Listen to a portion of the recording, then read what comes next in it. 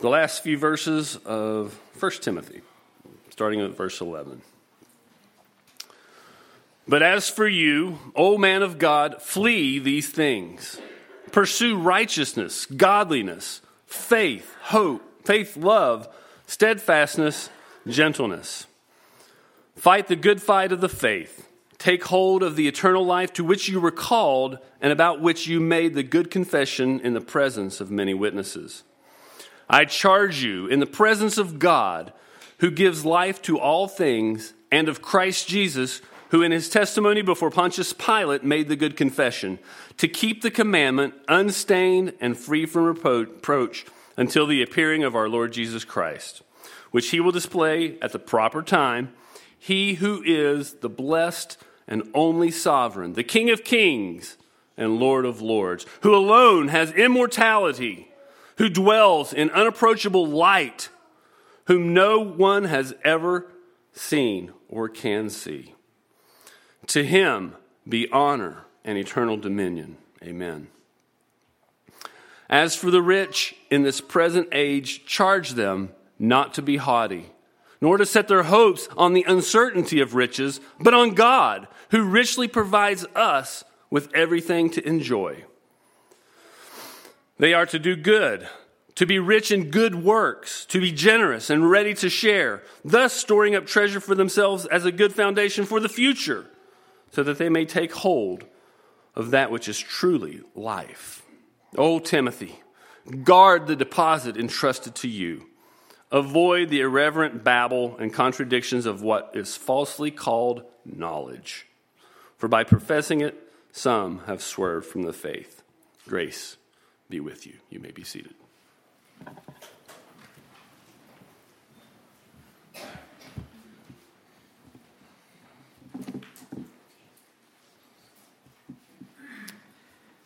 I kind of struggle with taking these big chunks of Scripture. But again, there's a reason, a theme, a method of my madness. So we'll push through and get to the end of this letter today. So into 1 Timothy today, we'll start into Titus next week, Lord willing.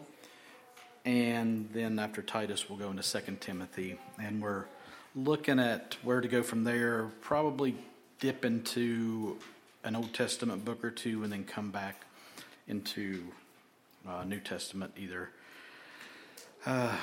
gospel book, epistle, something. We're still struggling with that. But right now we're going to finish the end of 1 Timothy. And just a quick review of where we've been there. Paul wrote this letter to Timothy, whom he had left in Ephesus. And he said, so that he may charge certain persons not to teach any different doctrine. And so doctrine becomes a theme that goes all the way through here. Timothy is sent there to deal with doctrinal and behavioral issues in the church at Ephesus, especially dealing with the leaders, the elders, those who are teaching things they ought not to be teaching, and to address people doing things they ought not to be doing. And this book is doctrine heavy. There's a call to prayer for all people. There's qualifications for overseers and deacons. There's the mystery of godliness. Chapter 3, we saw our theme, by the way. I hope to come to you soon, but I'm writing these things to you so that if I delay, you may know how one ought to behave in the household of God, which is the church of the living God, a pillar and buttress of truth. So Paul there is saying, I want you to know how you should conduct yourselves in the church, which is the household of God. He told us that some would depart from the faith. He talked about what it meant to be a good servant of Christ Jesus. He gave instructions on how to interrelate to one another, how to treat older men, older women, younger women, how to honor widows, how to honor elders. He talked about how to be a good slave, how to be a good master. And last week, as we looked at that, we talked about true contentment as we went through the end of verse 10 of chapter 6. So today, we come to verse 11, and again, by the grace of God, we'll finish the letter today as we start here in verse 11. But as for you, O man of God, flee these things. Pursue righteousness, godliness, faith, love, steadfastness, gentleness. Well, when your passage starts with but, it's only right to go back and look at what's being contrasted here, not this but that. So we saw at the end of last week's passage an all too often misquoted saying of the love of money is a root of all kinds of evils. And Paul went on to say that through craving money, desiring riches, some have wandered away from the faith and pierced themselves with many pangs. But as for you, he begins today. And as we finish this letter, this is the last charge that Paul's going to give to Timothy in this communication. And like we said, he'd left Timothy there in Ephesus to correct the doctrinal issues and the behavioral issues, and to do it primarily through removing and or rebuking those leaders who weren't teaching the impure, incorrect doctrine. And keeping in step with that theme of how people ought to conduct themselves in the household of God, in this last part, Paul's going to personally charge Timothy with how to be different, how to be set apart, how to be holy. And that's going to kind of be the thread that runs through all of this and draws it all together in one coherent thought. So, many have chased money and even fallen away because of their love of it. But as for you, Timothy, don't do that. Don't be like them. And can you just imagine the uncertainty of coming into a situation? Timothy, not from Ephesus, gets sent to this church to handle things, to shake things up, to remove people. And there's got to be this question in his mind of, what if they don't support me financially? What if I can't make a living? Paul says, don't be like them. Don't pursue money. And I love how he refers to Timothy here. But as for you, O man of God. We've said many times through this letter that Timothy was probably reserved, a little timid, even physically sick. Take a little wine for your stomach and your infirmities, which pop up all the time, basically, is what Paul said there. So maybe even physically weak. But Paul encourages him here and calls him man of God. And I'm afraid we've hijacked that phrase in our culture to refer to preachers only. The preacher is the man of God. Hogwash. I know me. But in Christ we are all man of God. In Christ we are all woman of God. Paul's not singling Timothy out as the preacher, as the only man of God there, but he's encouraging Timothy by reminding him of his position in Christ. Timothy is a man of God. And as for this man of God, Paul tells him to flee and to pursue. Don't chase money, but flee those things that relate to desiring wealth and earthly treasure. Flee them. The word for flee is a fun Greek word. It's phioigo. Apparently, it says, it has a Greek past. I've started to read the definition too early there. To flee away, to seek safety by flight, to shun or avoid by flight, to avoid something abhorrent, especially vices, to be saved by flight, to escape safely out of danger, to flee away or to vanish. Now note that. This is not saying to kind of meander or mosey. No, it's a call to run for your life. The desire and pursuit of riches is dangerous, Timothy. We talked about that last week. So hightail it out of there. Out of those desires for riches for your own self-preservation. This is dangerous stuff, so run from it. Flee it.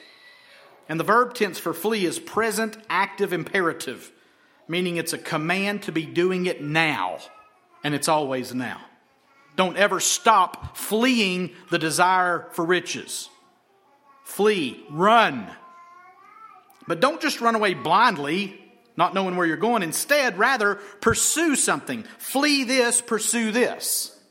Or in this case, some things. Pursue righteousness, godliness, faith, love, steadfastness, gentleness. And those 6 things could literally be individual messages in and of themselves. But we'll just do a quick flyover on them. but it would make a great self-study to investigate this list in depth on your own. So pursue righteousness. Righteousness is integrity, virtue, purity of life, rightness, correctness of thinking, feeling, and acting. Godliness is piety, respect toward God. Faith is conviction of the truth of something, belief in something. Love is all you need. Oh, no, wait a minute. That's something else. Love is a right concern for God and others above yourself.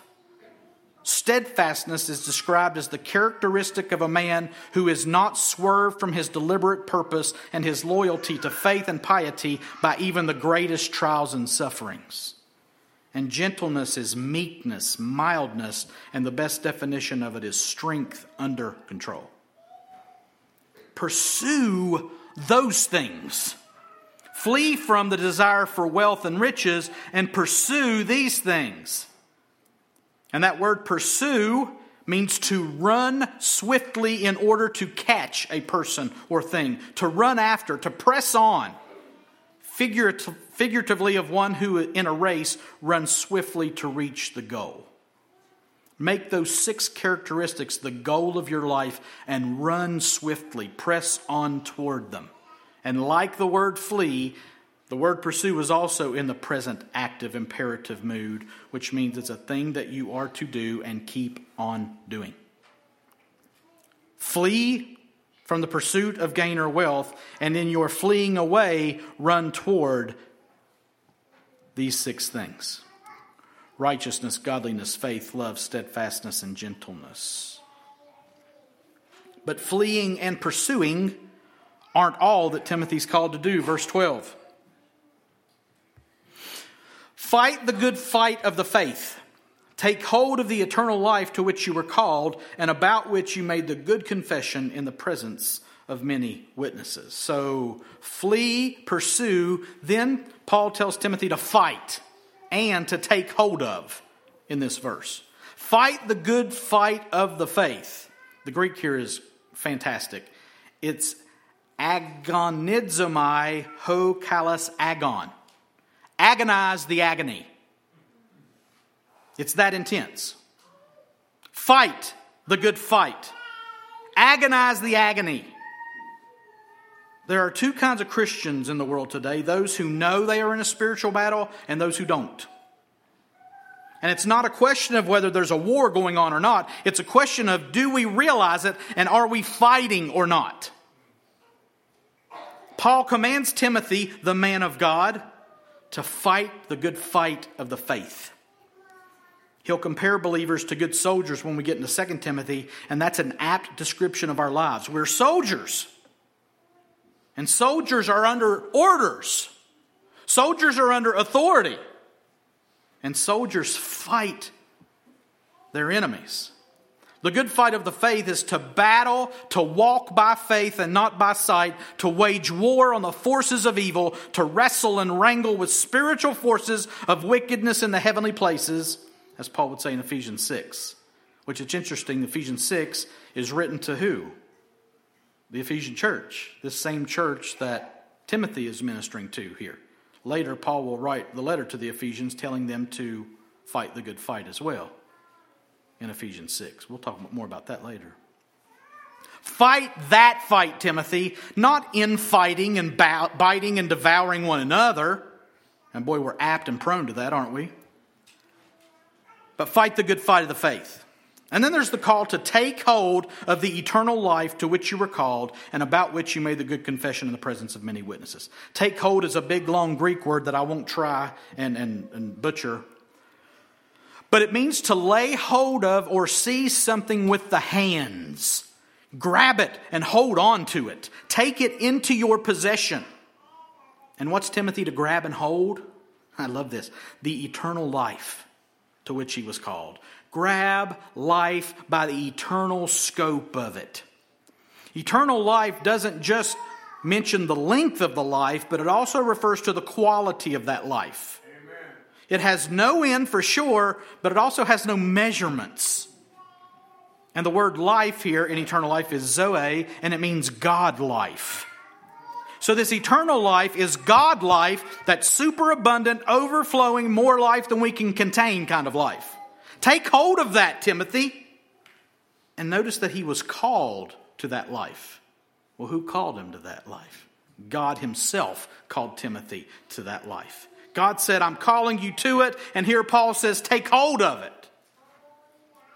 And Timothy verified being called into that life by making the good confession in the presence of many witnesses. Now, you could read a lot of different commentaries and get a lot of different descriptions of what that confession in the presence of many witnesses means. I'm just going to give you what I think. Okay? This is just not the gospel, but this passage according to Jason. I think it refers to him making a profession of faith, probably even his baptism, which externally verifies the internal calling to others in a public way. Listen, the Christian life is a publicly testified to life. Amen. Timothy could walk around the rest of his life going, I know God called me to eternal life, and I know I'm to take hold of it. But we live life in the presence of witnesses, and we live life in the presence of these witnesses here. So that's why we baptize. Is for somebody to make a public profession. That's why when we have weddings, we say, these witnesses. Amen. We call people to witness what we're saying we want to do. What has happened in our lives. It is a public, confessional, let's do this together with these witnesses kind of life. The Christian life, marriage, these types of things are public things. They're not a private thing that you exercise in your inner room only. And these witnesses testify back to us of what we said we were going to do, of who God is and what God said He would do. Amen. Make a public profession. Live your life, your marriage, your individual life, your work in the presence of many witnesses who are there to encourage you and help you. So Timothy made the good confession in the presence of many witnesses. I just think that's his, hey, I've been born again. I'd like to be baptized to testify to that. That's just my personal opinion. And again, the world's not going to end if you disagree with me there. It's all right. I mean, you'll be wrong, but that's all right too. Now, watch this. This next 4-verse block. Which again, I'd love to split it up, but it's just so good taken together. I charge you in the presence of God, who gives life to all things, and of Christ Jesus, who in his testimony before Pontius Pilate made the good confession, to keep the commandment unstained and free from reproach until the appearing of our Lord Jesus Christ, which he will display at the proper time, he who is the blessed and only sovereign, the King of kings and Lord of lords, who alone has immortality, who dwells in unapproachable light, whom no one has ever seen or can see. To him be honor and eternal dominion. Amen. Boy, we just need to read that every day, I think. Goodness gracious, these 4 verses. Again, I wanted to cover this last passage as one for a few reasons, but I almost didn't just because there's so much here in these 4 mega-packed powerhouse verses. But this 4-verse section is really the theme of all of this last section. And there's a value to taking all of this section as one thought in the midst of this outro of the letter. So Paul has just challenged Timothy to flee, pursue, fight, and take hold. All aggressive, action-centered imperatives. And he had called Timothy man of God. Well, here in verses 13 to 16, we get a picture of the God in the man of God title, which is really the most important part. It's not you're a man of God, it's you're a man of God.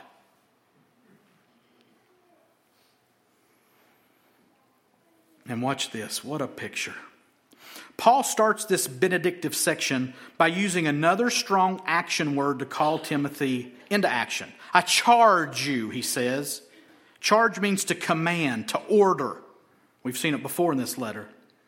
And before we see this picture of God, let's look at what that charge, the command is. I charge you, then verse 14, to keep the commandment unstained and free from reproach until the appearing of our Lord Jesus Christ. Okay, so the charge is to keep the commandment unstained and free from reproach. Again, it's widely debated as to what is meant by the commandment. It could refer to the whole of the teachings from Paul to Timothy, or maybe what has been commanded in this letter, or the gospel itself, which is a command, by the way. The gospel is not a free offer if you want it. The gospel is a command to repent and believe in the Lord Jesus Christ. Again, my take, I really think the commandment refers to the charge of Jesus to his disciples at the end of Matthew 28, what we call the Great Commission. Jesus came and said to them, all authority in heaven and on earth has been given to me. Go therefore and make disciples of all nations, baptizing them in the name of the Father and of the Son and of the Holy Spirit, teaching them to observe all that I have commanded you. And behold, I am with you always to the end of the age. There is one imperative in this commission. It's not go. It's not baptize. It's not teaching. The command is to make disciples of all nations. And we keep that commandment, we keep that charge by going, baptizing, and teaching. And I really think that's what Paul's referring here to Timothy. Herb Hodges called it the church's only marching orders. The doctrine that makes up the teaching of the commission is what Paul has been so hawkish about through this whole letter. So guard the doctrine in order to keep the commandment. Teaching them to observe all that I've commanded you, Jesus said. So guard the doctrine in order to keep the commandment. And keep it unstained and free from reproach until the appearing of our Lord Jesus Christ. Unstained and free from reproach. Don't change it. And don't let it come under attack from inside or outside. Why? Because it's about God. It's about Christ himself. All that he was, all that he did, all that he taught. And the doctrine tells us who God is, what God has done, and what God commands us to do. And God is clearly seen in these verses here in 1 Timothy 6. I want you to dig in. I want to dig in with you and see what Paul says about God here in these verses. Let me go back here. So let's go back to 13. And we're going to go through 13 through 16, and we're just going to pull out what Paul says about God here. And it's amazing. So first, he says God gives life to all things. Now don't rush over that. God gives life to all things. You want to know who God is? He's the life giver. If there is life, it came from and will come from God himself. God is the source of life. That's something to think about. Right? Yeah.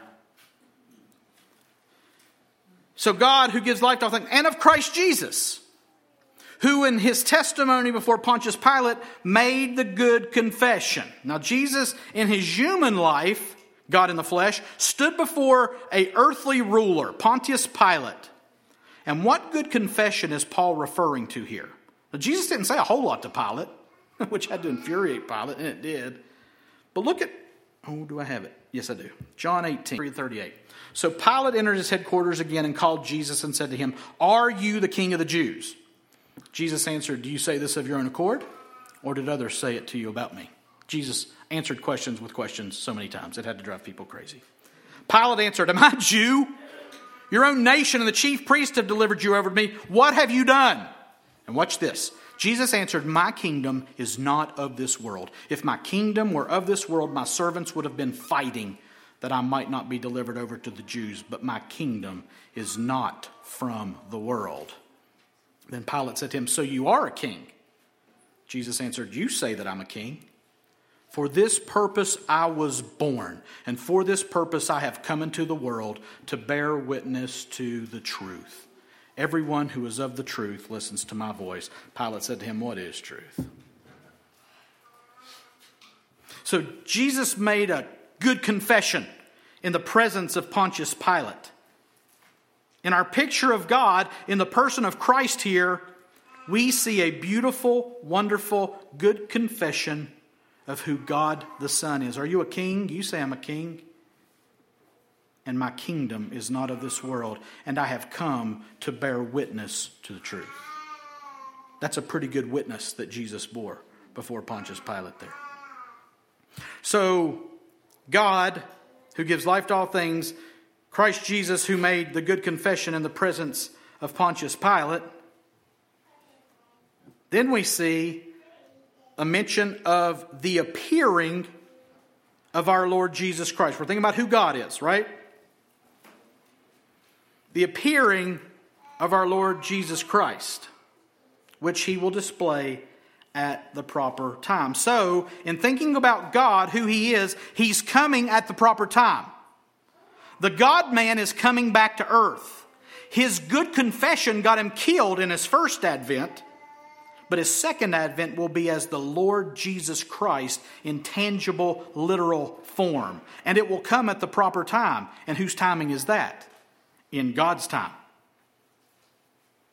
God's the giver of all life. He's the Lord Jesus Christ who made the good confession in the presence of Pontius Pilate. He is the Lord Jesus Christ who is coming back at the God-appointed time. But that's not all. Oh boy, we're about to get to it now. He who is the blessed and only sovereign.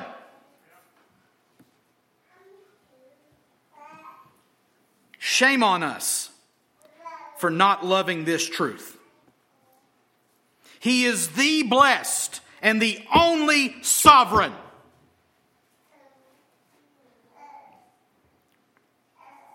Who am I going to tell them sent me, Moses said. You tell them I am sent you.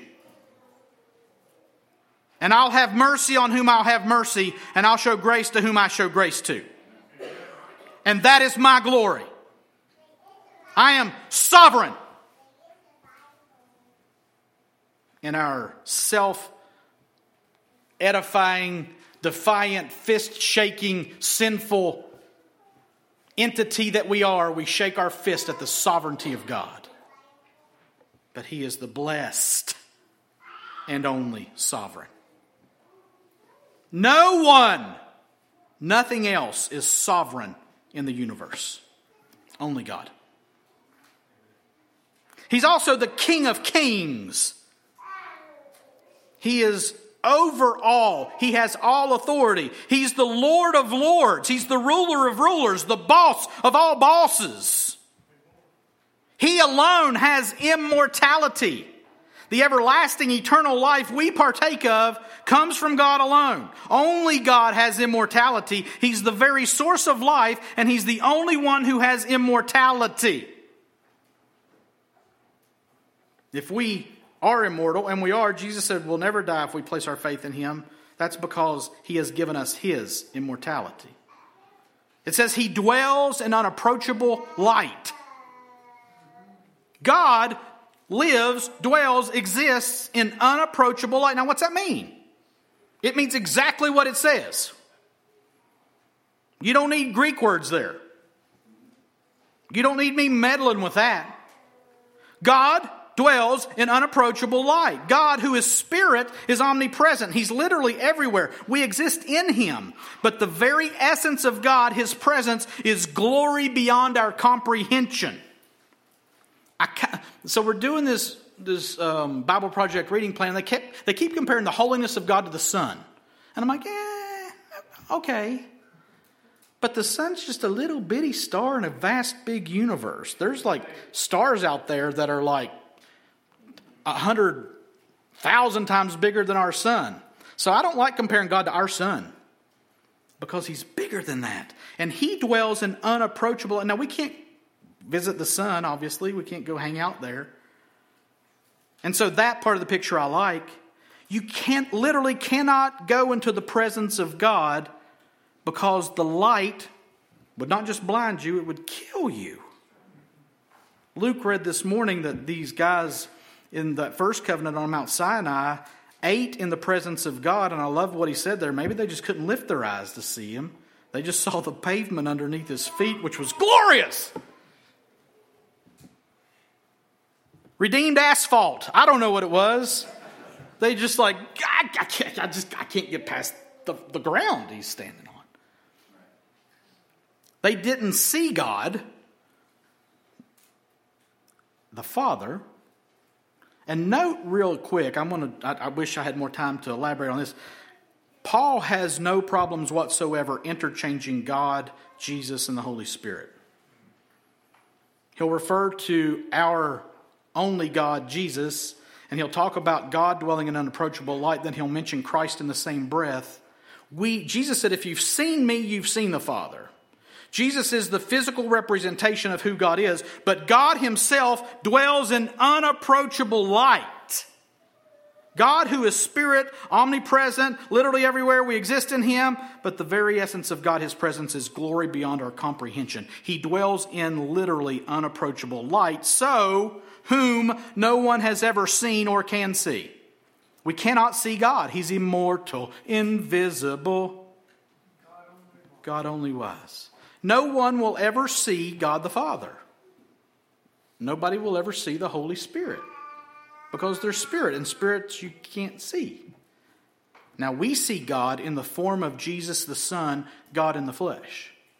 But no one has ever or can see God. Remember back when we started 1 Timothy, I said to think about, dwell on, meditate on, worship the invisibility of God. Wrestle with that some, because Paul revisits it here in his description of God. And then he says, to him be honor and eternal dominion. Amen. So as God, and all that we've seen of him here in these verses, he is to be honored and seen as the eternal ruler over his eternal dominion. This God, whom Paul has labored to describe here, is the one the pure doctrine is teaching about, stretching our minds to comprehend. This God is the inspiration and motivation for the man of God. Seeing, knowing, loving, and serving this God. And again, I would encourage you to spend more time in these verses, 13 to 16. Nothing and no one in the world can compare to this God. But we're content to make mud pies in the slum, as C.S. Lewis would say. Nothing and no one can compare. No riches, no joy. Oh, and speaking of that, verses 17 to 19. As for the rich in this present age, charge them not to be haughty, nor to set their hopes on the uncertainty of riches, but on God. See the theme here? Focus on God, man of God. Focus on God, rich people, who richly provides us with everything to enjoy. They are to do good, the rich people are, to be rich in good works, to be generous and ready to share, thus storing up treasure for themselves as a good foundation for the future, so that they may take hold, heard that before, right? Of that which is truly life. Paul has spoken of money and wealth and the pursuit of them a lot in this letter to Timothy. We spent all last week talking about that, and how contentment is with godliness is great gain instead of riches. Ephesus was a wealthy city within the Roman Empire. There were bound to be some very rich people in the church. And remember in what we looked at last week, Paul warned of the dangers of desiring or pursuing wealth, but he did not condemn having wealth in and of itself. Here, he gives directions for those who are rich, and it's pretty specific. Charge them, command them not to be haughty. Don't be proud, arrogant, looking down on those who do not have as much financial wealth as themselves. And wealth can surely make people proud, arrogant. Paul tells Timothy to command the wealthy. Now, note that for a second. Find the people who are wealthy in the congregation. Pick them out and tell them specifically, don't be haughty. Well, we shouldn't single people out. The heck we shouldn't. You rich people, don't be haughty. Well, we're just one in Christ. It's true, but there's some rich ones in Christ. Address them where they're at.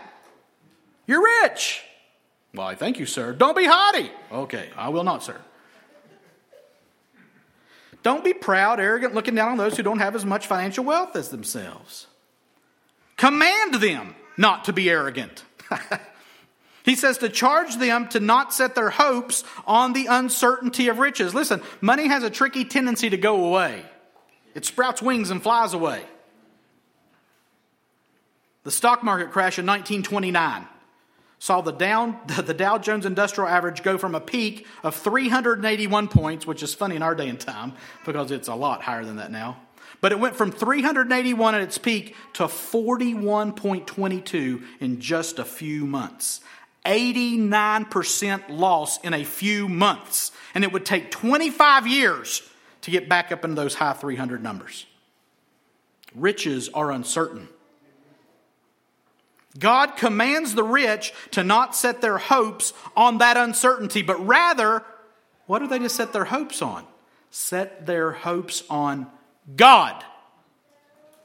The rich are to do good. They're to be rich in good works. They're to be generous and ready to share. Riches are a means to doing good things. Or they can be. Rich people are to share with those who have need. Not to hoard their riches. Not to be loved and clung to. These are mine. If the rich do good things with their riches, if they are generous and share, they are thus storing up treasure for themselves in heaven. Jesus talked about that in the Sermon on the Mount. You know, where your treasure is, there your heart will be also. And Paul echoes that here. And that heavenly treasure is a good foundation for the future in eternity. And in doing all of this, these wealthy brothers and sisters are taking hold of that which is truly life, eternal life. Again, we've already talked about that. That which is truly life. That's how rich folk are to operate. And note, he doesn't say, don't be wealthy. Get rid of all your money. He says, use your wealth to help others and build true wealth in eternity.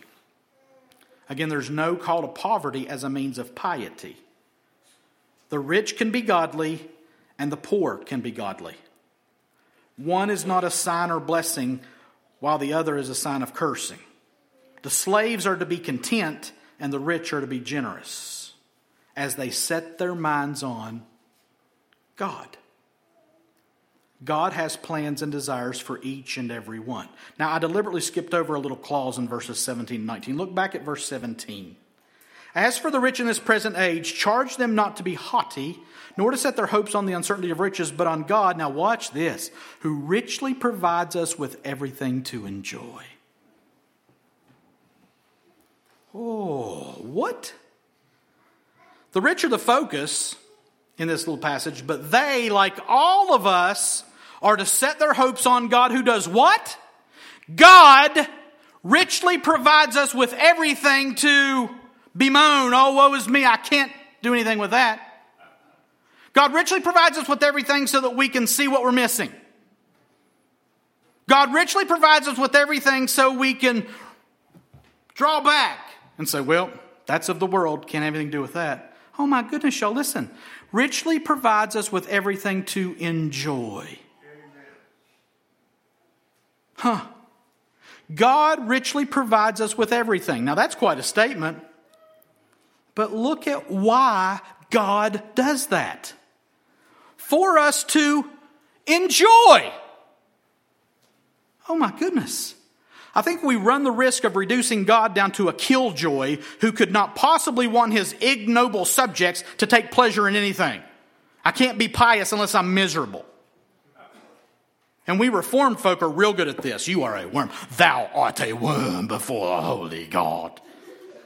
He dangles you as a spite over the flames of hell. Which is true.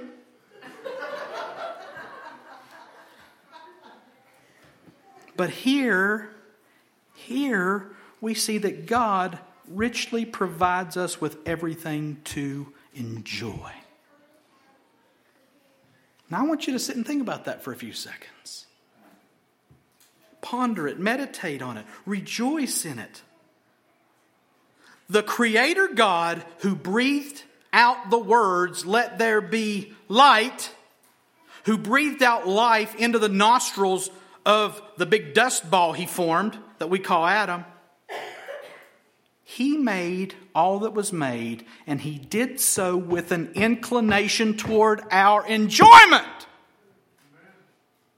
Clouds and birds and flowers and sex and food and everything. God's creating and he's thinking, they are going to love this. Oh, look at, they're going to love this. Jason Moore is going to love this.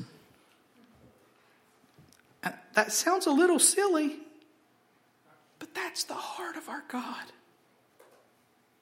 My goodness gracious, how pleasurable it is to listen to these babies this morning. How much I enjoy sitting and watching the body of Christ walk up and partake of this table. How much I love to stand up here and sing and hear y'all worshiping God. I enjoy it. And I'm going to go home today and that old pesky dog's going to be muddy. And we're going to bring him in. I'm going to scratch him behind his ear and he's going to go. And I'm going to enjoy it. And I'm going to sit down in my recliner and I'm going to take a nap. And I'm going to enjoy it.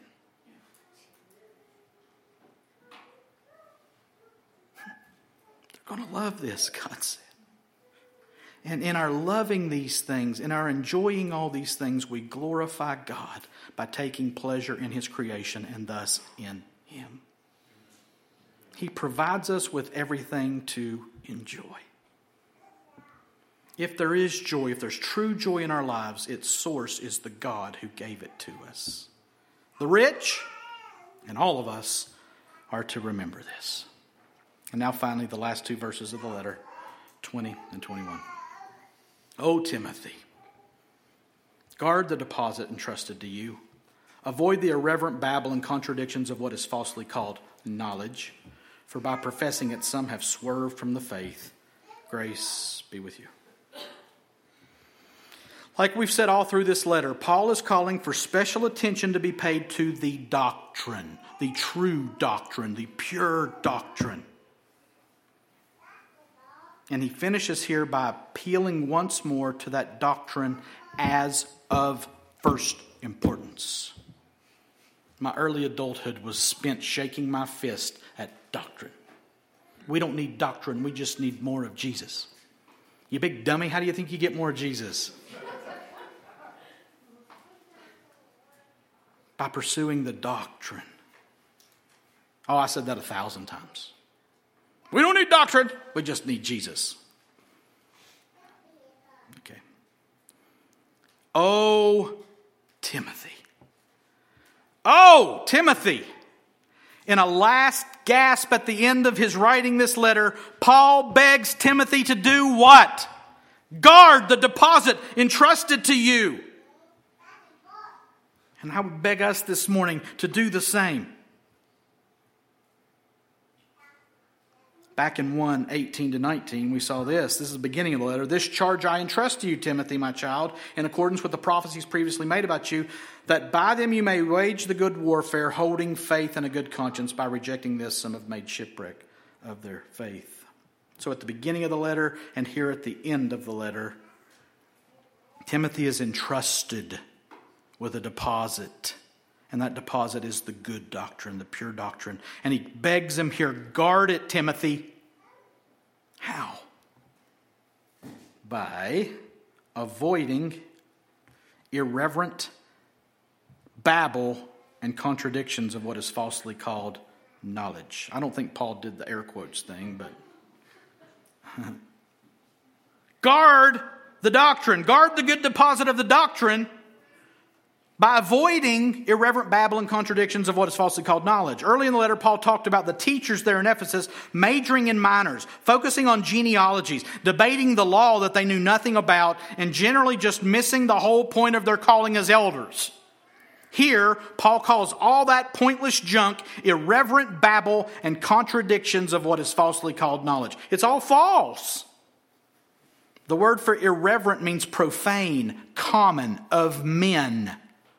Babble is vain and useless matters. It's men talking about human stuff that's all useless. Avoid that mess, Timothy. They call it knowledge, and that's false. Stick to the doctrine, Timothy. Focus on the God and the things of God that I have taught you and deposited in your life, Timothy.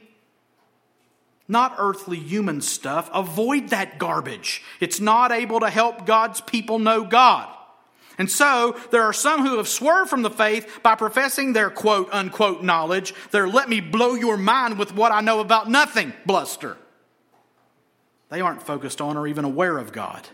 They're promoting themselves and what they've concocted in their own heads. All they profess is, I, me, mine, to quote George Harrison. And the faith, once for all delivered to the saints, is not about us. It's about God. It's about the person, the life, and the work of Christ. It's about the power of the Holy Spirit. It's about faith and love. Wednesday night, remember? And it's about grace, which is where Paul ends his letter. Grace be with you. Period.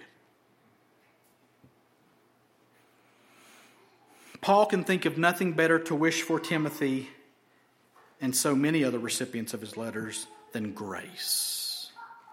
The Greek word is charis, and it means a lot. Listen to this.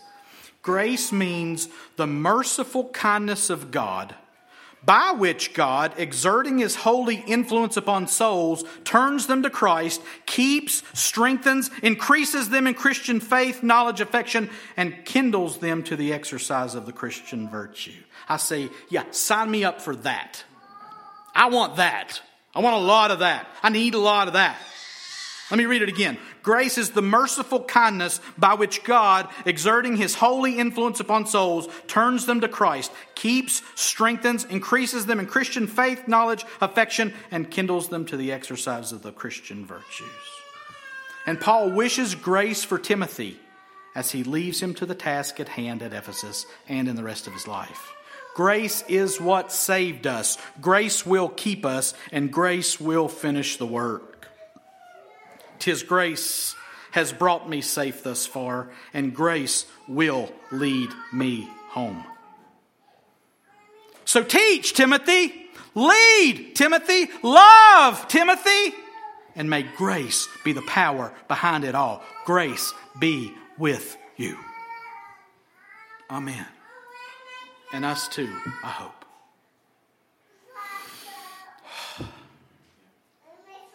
What a book. They're all good, y'all. So we turn our attention to application from today's passage. In our application, I want to ask the question, what does the man of God look like? What does the man of God do? What does the man of God think? How does the man of God feel? What is the description of a man of God? And we're going to look at 4 E's today. The man of God is enlisted. You're going to like this one. You're going to go, what's wrong with you?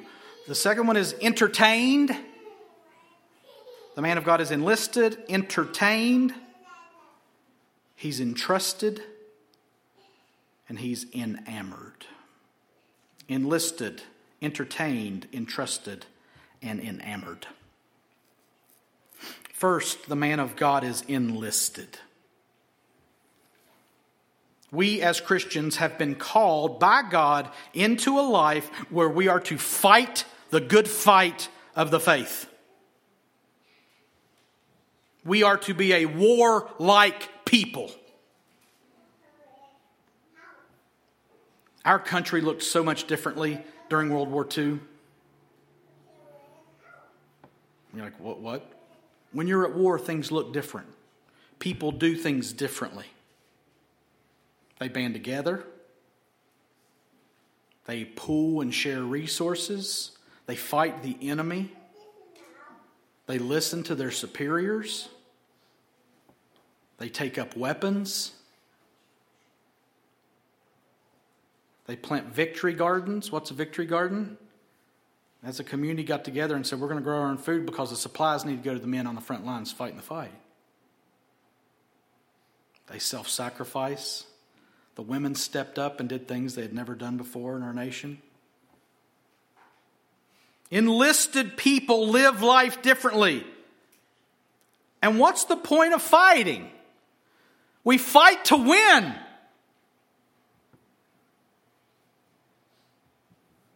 And in fighting the good fight of faith, from what we looked at today, we've got to know what to flee and what to seek. When to say no, when to say yes. Again, Luke this morning in reading from Philippians 3 mentioned this. Paul said, I press on. That's the mindset here when we talk about living as enlisted people. The man of God is enlisted. I'm in the Lord's army. Yes, sir. Thank you very much. I may never fight in the infantry, ride in the cavalry, shoot the artillery. I may never zoom over the enemy, but I'm in the Lord's army. Man, y'all are good Christians. A few of you are. We're soldiers. Well, I don't like that fight and talk. Well, then you're not a believer. Because we don't have a choice. Paul says this to the Corinthians. For though we walk in the flesh, we're not waging war according to the flesh. For the weapons of our warfare are not of the flesh, but have divine power to destroy strongholds. We destroy arguments and every lofty opinion raised against the knowledge of God, and take every thought captive to obey Christ, being ready to punish every disobedience when your obedience is complete. Now, there's a ton of stuff here, but I just want to run back through that real quickly. We're not fighting in the flesh. We don't walk in the flesh.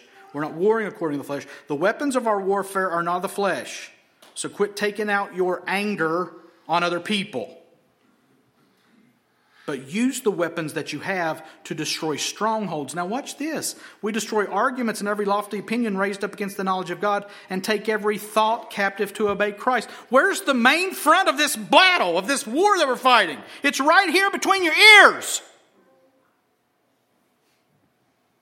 Because right here is one of my greatest enemies.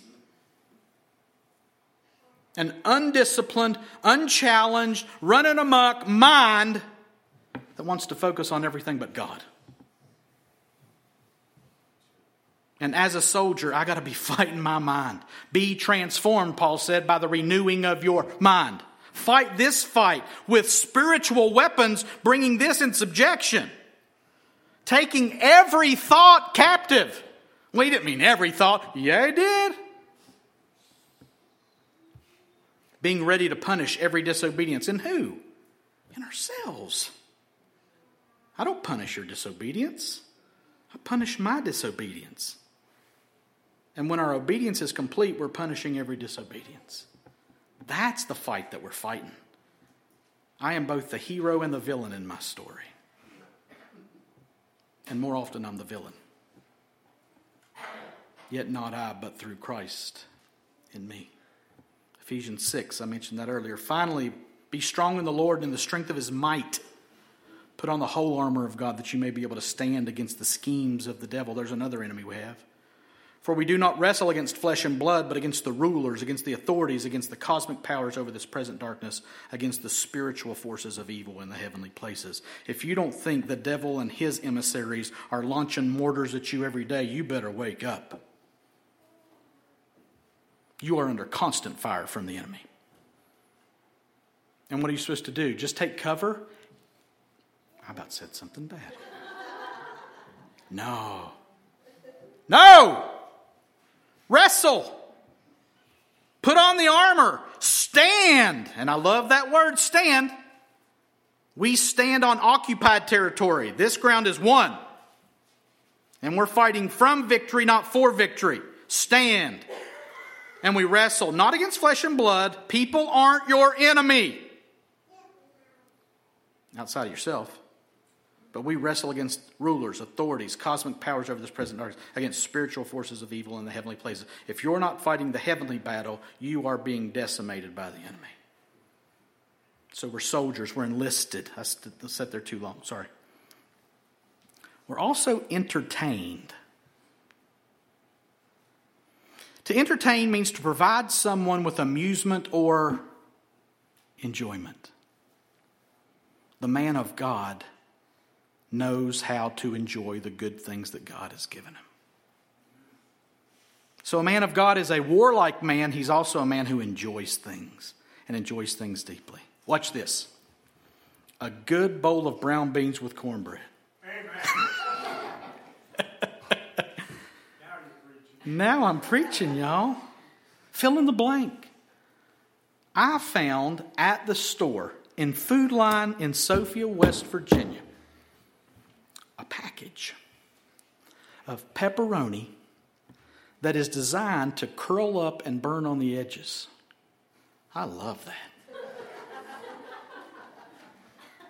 And I made some last night.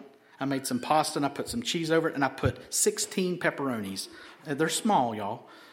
And I watched it in the oven as I turned it on broil, and I watched those pepperonis go. And they got a little dark around the edges and the grease pulled up in it. And I'm like, amen. And let me tell you what, I enjoyed the heck out of it. I did. And I said, God, thank you for this.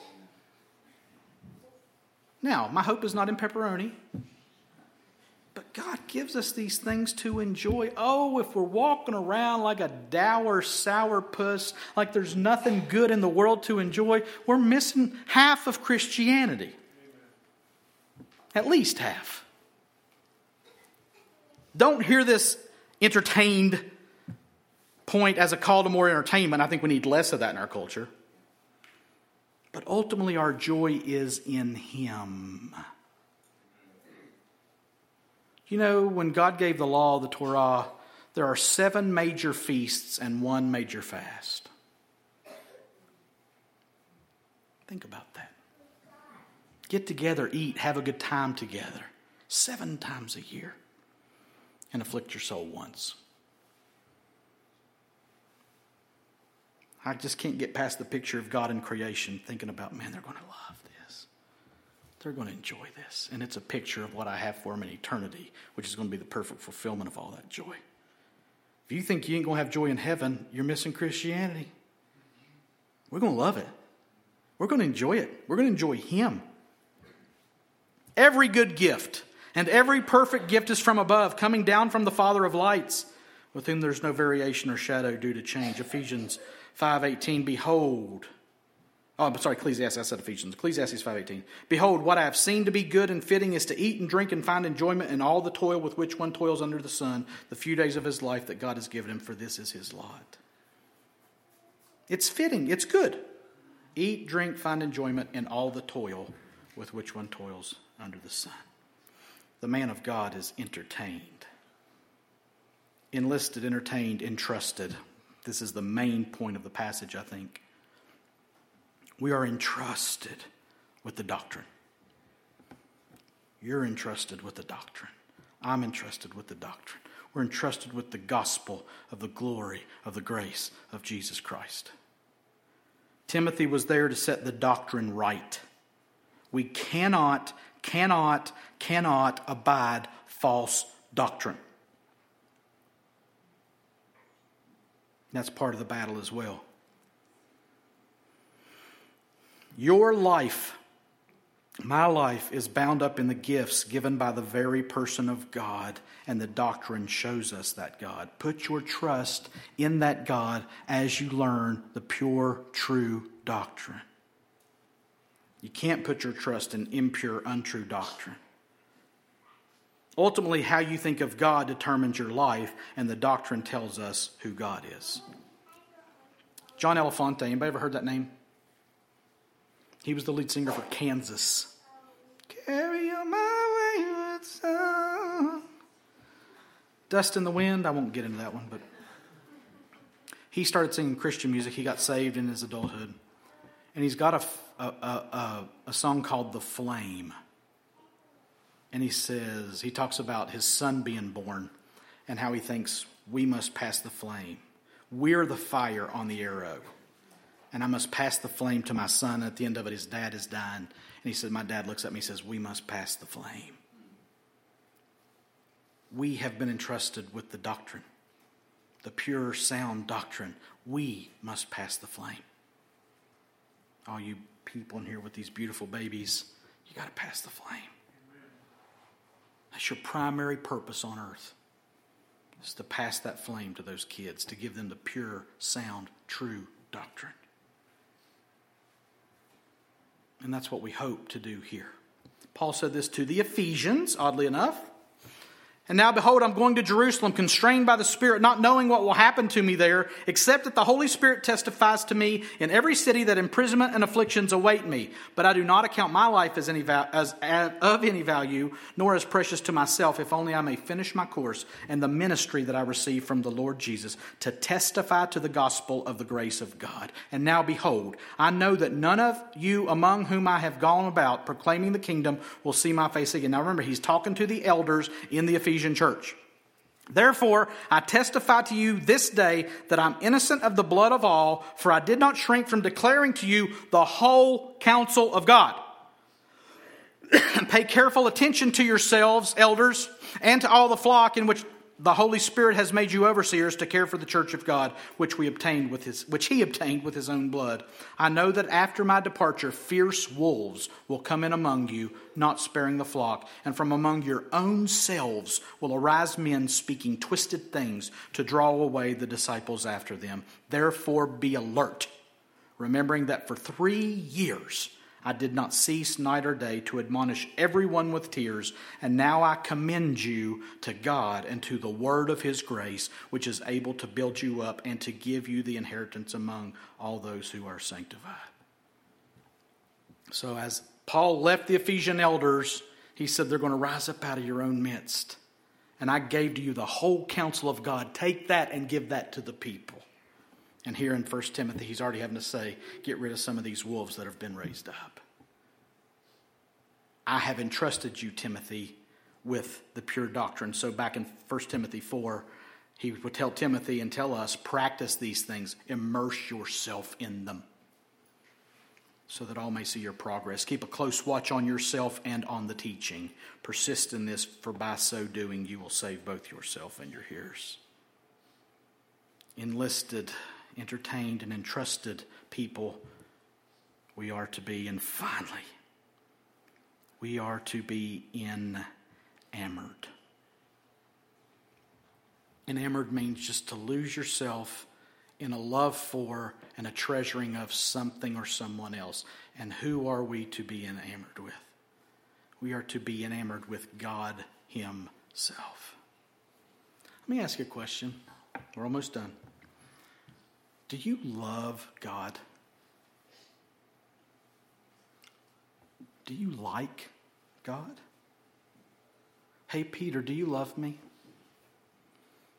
Do you agape me, Peter? Lord, you know I phileo you. Do you love me, Peter, like God loves you? Well, Jesus, you know I love you like a brother. Do you agape me, Peter? Lord, you know I phileo you. Do you phileo me, Peter?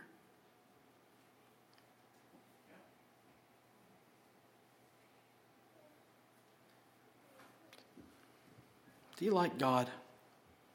You think about him much? You dwell on him?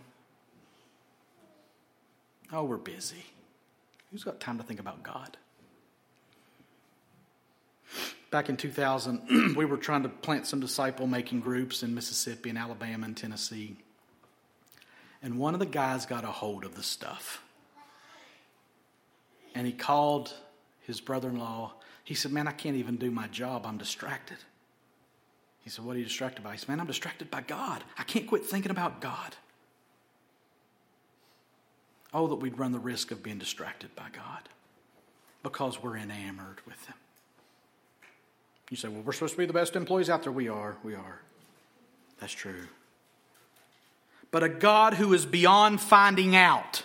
A God who is amazing beyond our ability to understand. A God who loves us and shows us grace to the point that he sent his only son to pay the penalty for our sins so that we can spend eternity with him in perfect, pure, joyful bliss.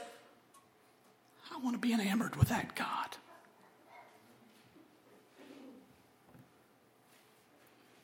And you'll never reach the bottom of it.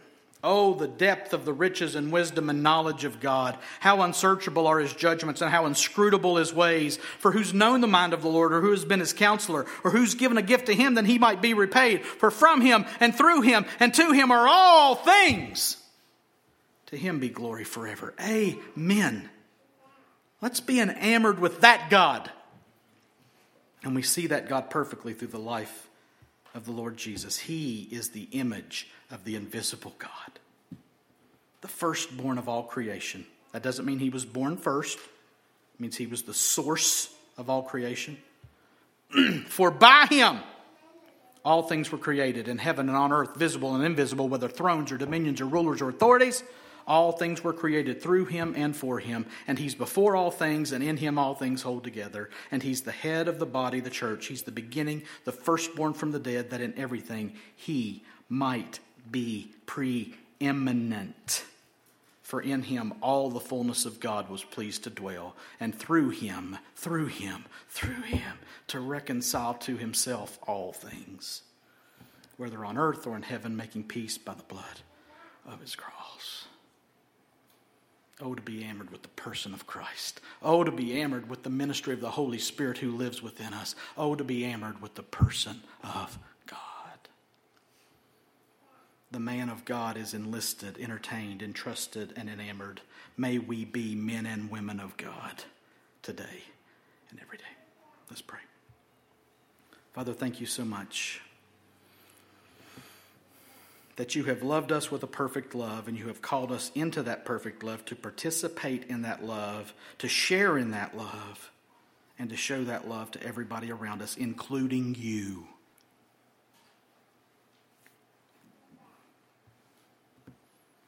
May we be men and women of God who are more about God than the men and women that we are.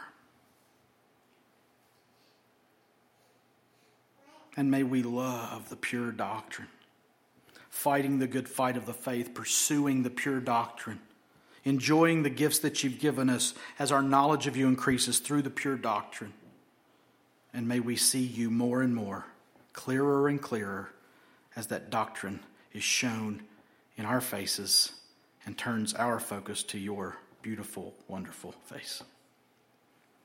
Thank you for your help, your love, your grace. In Jesus' name, amen. Now, I'm going to read this benediction, and then Josh is going to come up and share, so don't just run out. Now may the God of peace himself sanctify you completely, and may your whole spirit and soul and body be kept blameless at the coming of our Lord Jesus Christ. Listen, church, he who calls you is faithful. He will surely do it. And all God's people said, amen. Hang out for just a minute. Josh, would you come on up here?